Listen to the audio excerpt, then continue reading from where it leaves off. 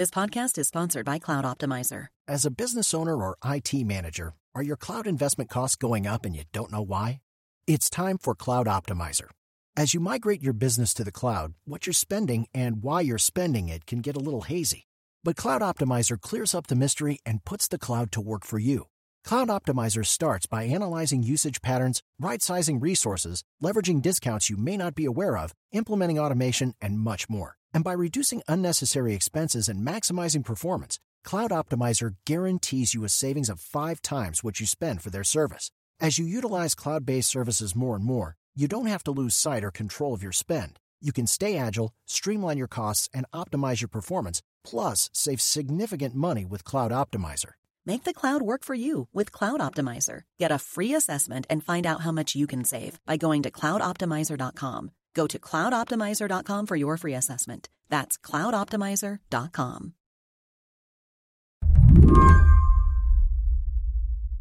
When Julie Burkhardt got woken up by her phone one spring morning last year, she wasn't exactly expecting good news. Yeah, I knew it was going to be a problem. That is for sure. It was 5:30 in the morning. The sun was just rising. It was her contractor on the line. Julie was getting ready to open up a new medical clinic in Casper, Wyoming. Workers were putting the finishing touches on the place. What went through my head as I was answering that call was like, maybe we had a pipe burst or, something wrong with the electrical, something that could be easily fixed. And what he said to me, he said, the cavalry is here. And I said, what? And he said, the building's on fire. He said, can you get down here? When Julie arrived, she saw the structure was still standing at least, but the windows on one side had been busted out because of the heat. The sheetrock was toast. In the end, the fire did around $300,000 worth of damage. The grand opening Julie had been picturing, it was not going to happen. This is the point where I need to explain exactly what kind of clinic Julie was running here. An abortion clinic. Julie's run abortion clinics all over the country. For years, she worked with George Tiller, the Kansas doctor who was murdered by an anti-abortion zealot. Julie reopened Tiller's clinic after he was assassinated. This clinic in Wyoming, it was set to be the lone full-service abortion provider in the whole state. Given all that, it wasn't like a little fire was going to stop her, even if this fire was meant to send a message. At what point did you realize this wasn't an accident, just something that happened, like an electrical fire? Oh, I think immediately. I think once our contractor told me about it on the phone, I knew. Yeah, I knew. Today on the show, Julie is just one of many abortion providers who's faced violent threats in the wake of the Supreme Court upending reproductive rights in this country. But she won't stop doing this work. I'm Mary Harris. You're listening to What Next? Stick around.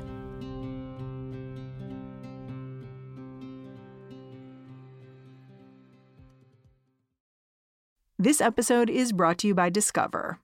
When it comes to your finances, Discover wants you to know they are the credit card that is always there for you. With 24/7 U.S.-based live customer service, everyone has the option to talk to a real person anytime, day or night.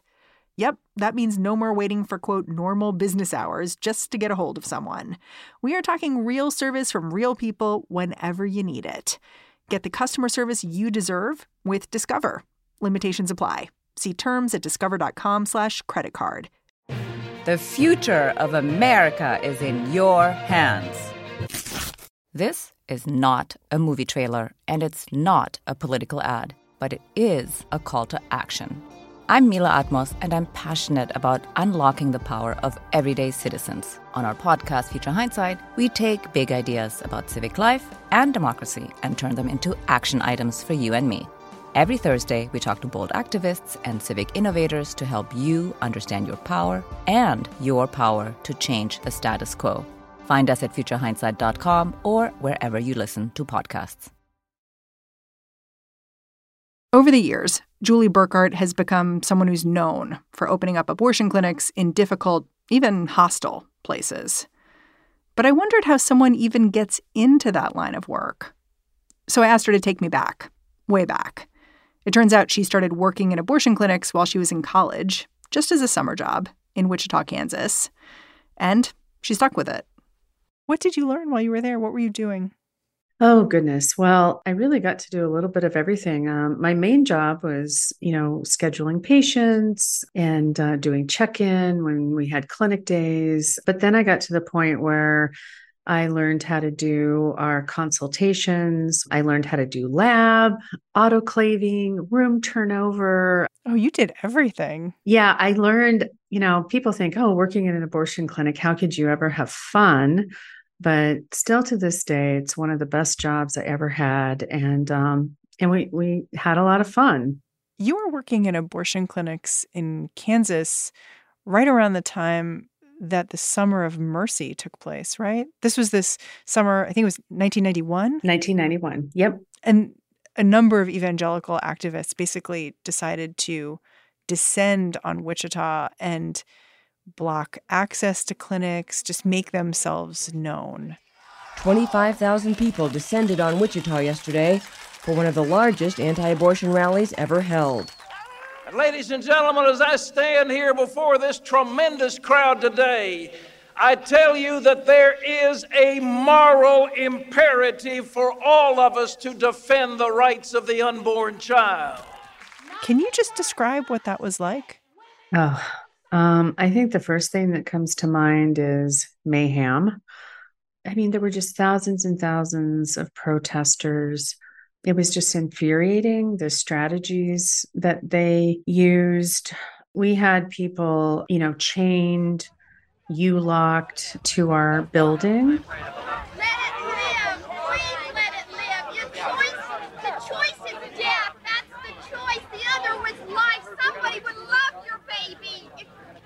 And, when they would commit an illegal act, one of their strategies in order to take up the, police time in order to make sure we were closed longer, they would take baby steps or they would go limp and make law enforcement carry them to the bus or the truck.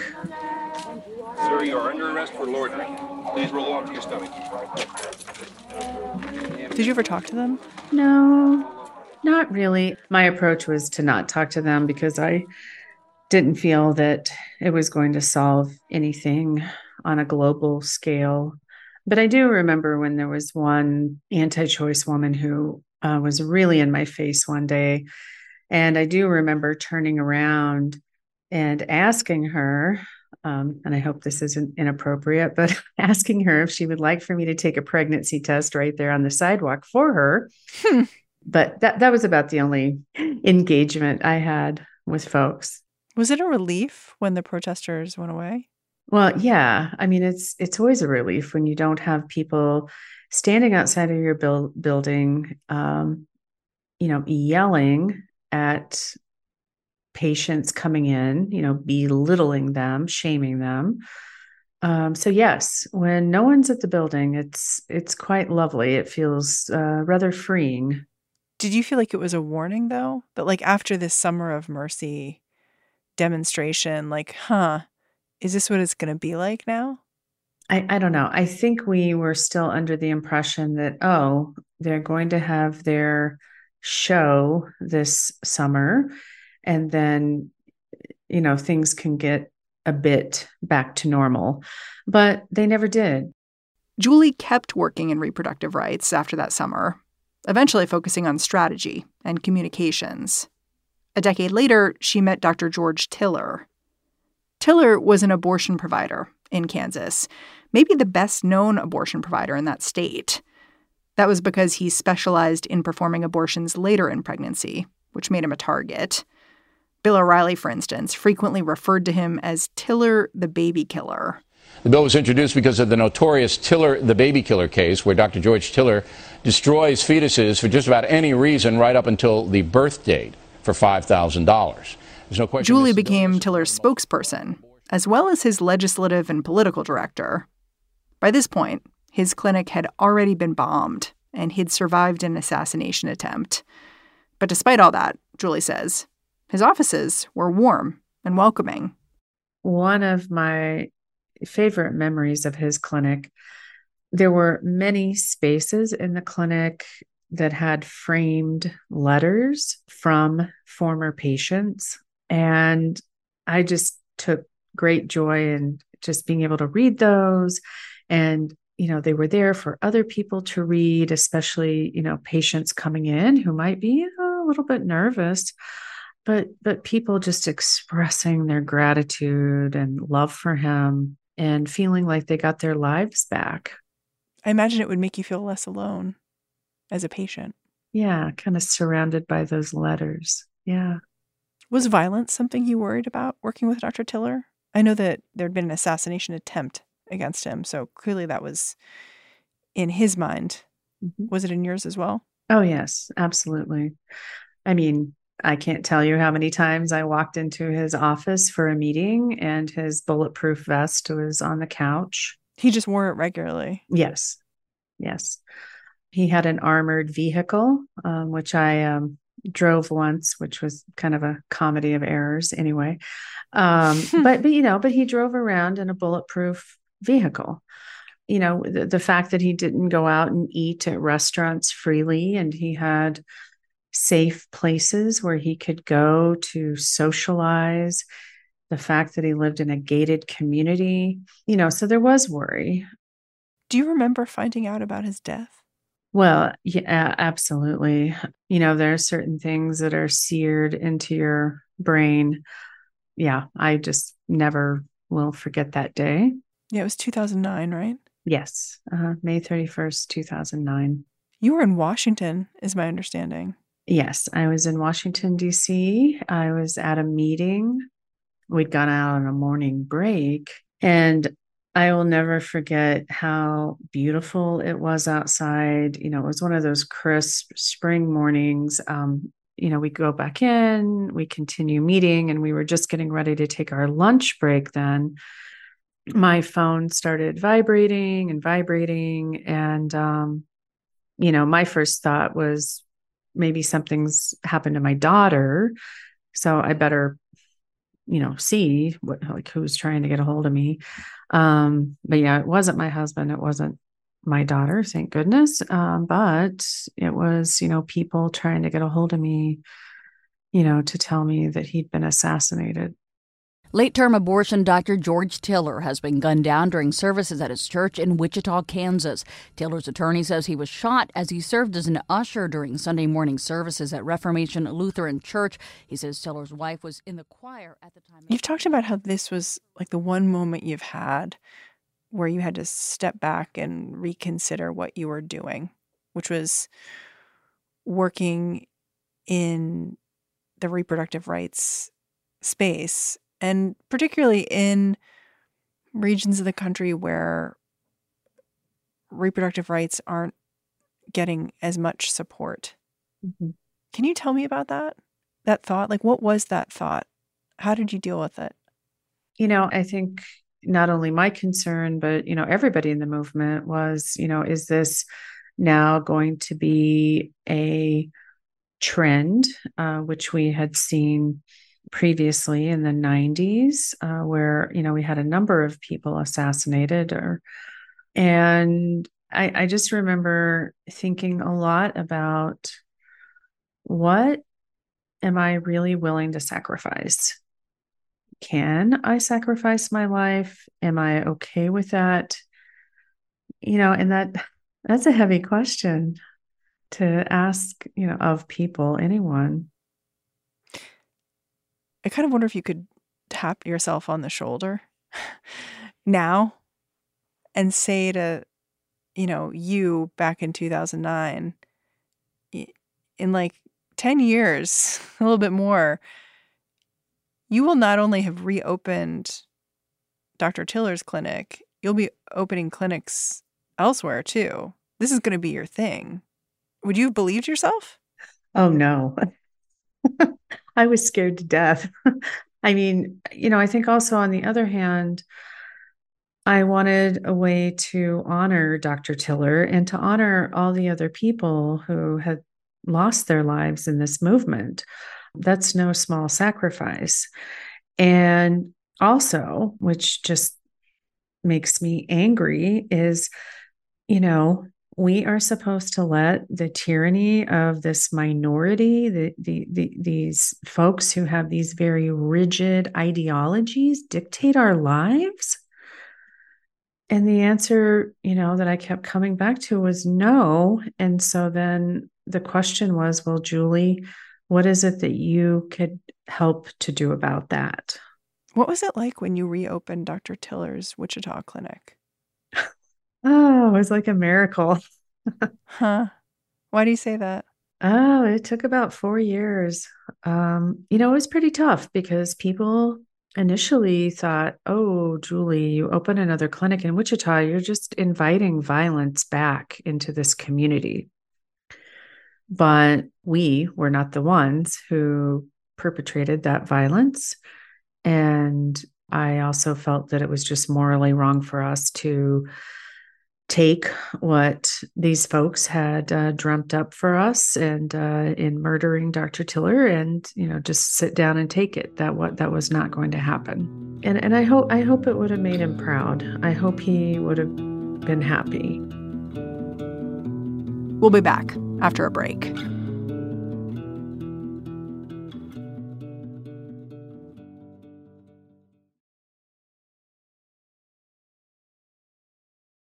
After successfully reopening Dr. Tiller's clinic in Wichita, Julie kept going, looking for other places that needed abortion clinics. In Oklahoma, she opened the first new clinic since the 1970s. Then, in 2020, a colleague approached Julie and asked her to consider coming to Wyoming. At the time, there was only a single abortion clinic for the whole state, and that clinic only offered medication abortions. That meant that after 10 weeks of pregnancy, a woman was on her own. It took Julie a year to decide. When she did, she committed fully. She found a medical office in Casper, Wyoming. She started getting it ready. Even though by then it was clear the Supreme Court might be about to gut Roe v. Wade. And then came that fire. We talked about how the clinic was set on fire right as it was supposed to open. Can you tell me about the process of recovery from that? Did everything have to be ripped out inside? Like, was it burned? Oh, yes. So 100% of the ceiling and the flooring had to be stripped, and all that was brand new. And 95% of, the sheetrock, was torn out. It was taken down to the studs. So what we ended up with after the arson was a more intensive rebuild than when the property was first purchased. Fortunately, I will say, I was so afraid that our contractors were going to walk away. You kept them. Yes, they stayed. And I frankly, because I didn't know, and I was very nervous. It was to the point where I didn't even want to ask the question. Will you stay and do this with me? Yeah, I did not want to ask them, but you were afraid to say no. Oh, yes. I mean, because we all had been through so much. And also I think about them as contractors. They had done all this beautiful work to the building, and then it was their work that was destroyed. So that they had, they were invested in this. They said, yes, they would stay with us, and they did the second remodel.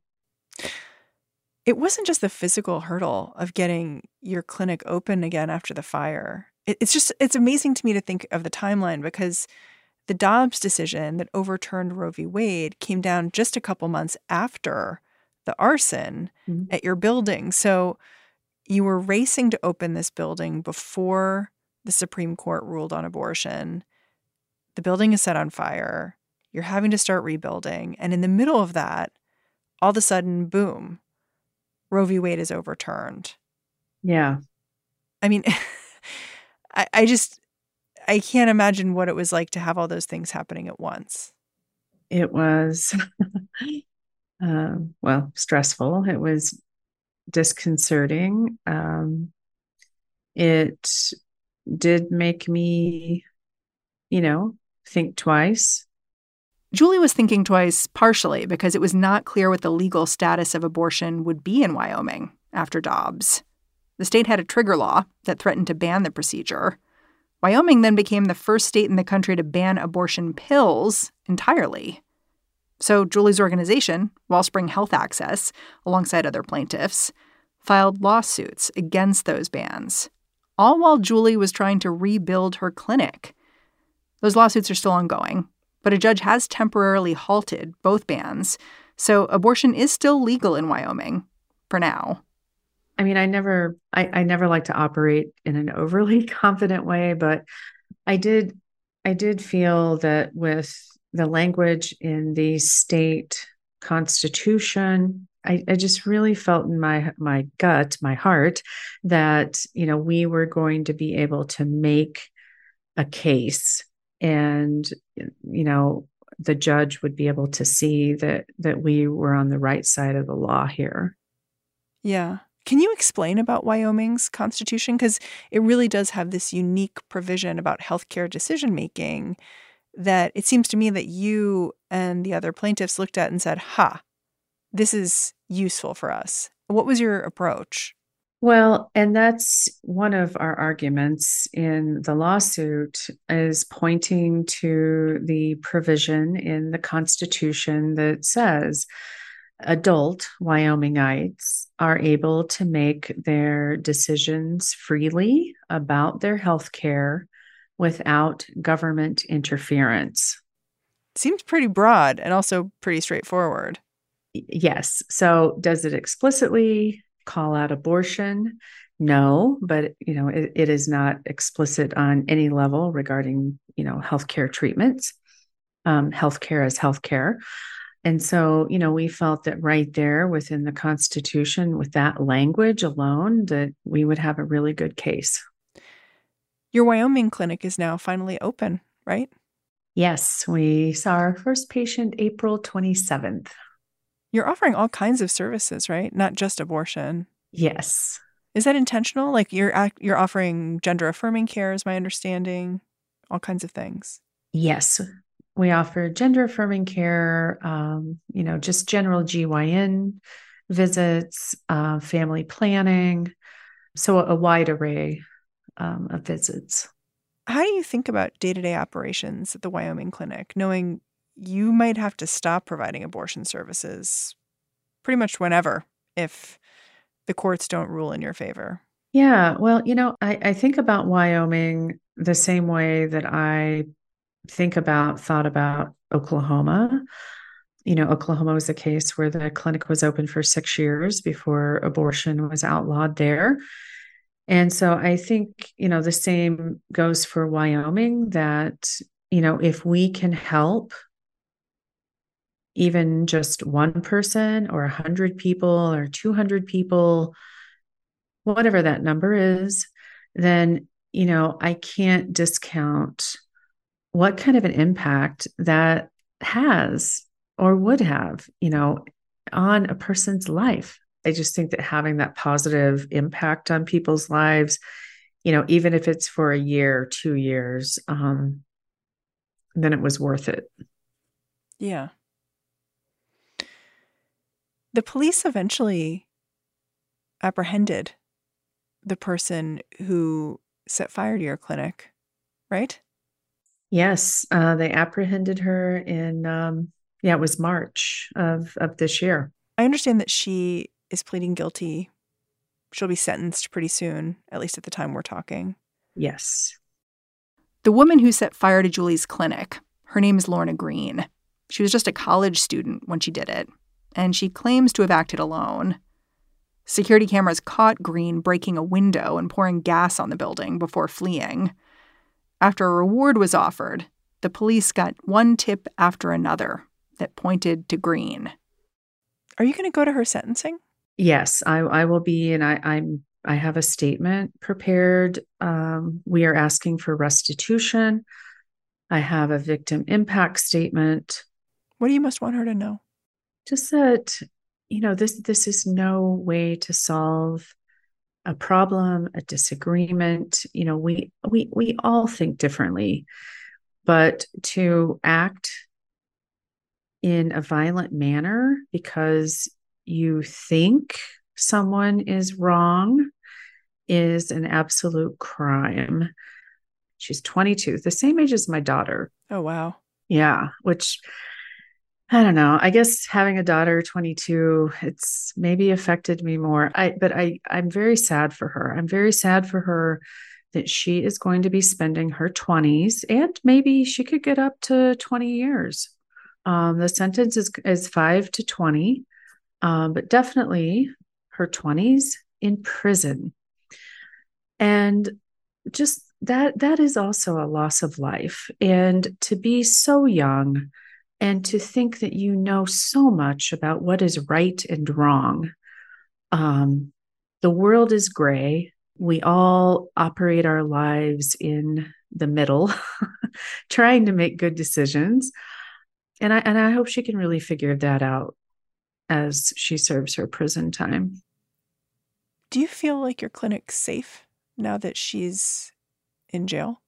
No, I don't. No, because there could be just another person who wants to commit an act of violence. I am grateful that since the arson, we have not had any acts of violence, but we are vigilant. Julie, I'm really grateful for your time. Thanks for coming on the show. Well, thank you for having me, and it's been a pleasure. Julie Burkhart is the president of Wellspring Health Access. After Julie and I spoke, the woman who set fire to her Wyoming clinic was sentenced to 5 years in prison. That's the mandatory minimum in her plea deal. And that's our show. What Next is produced by Paige Osborne, Elena Schwartz, Rob Gunther, Madeline Ducharme, and Anna Phillips. We are led by Alicia Montgomery with a little help from Susan Matthews. Ben Richmond is the senior director of podcast operations here at Slate. And I'm Mary Harris. Thanks for listening. I'll catch you soon.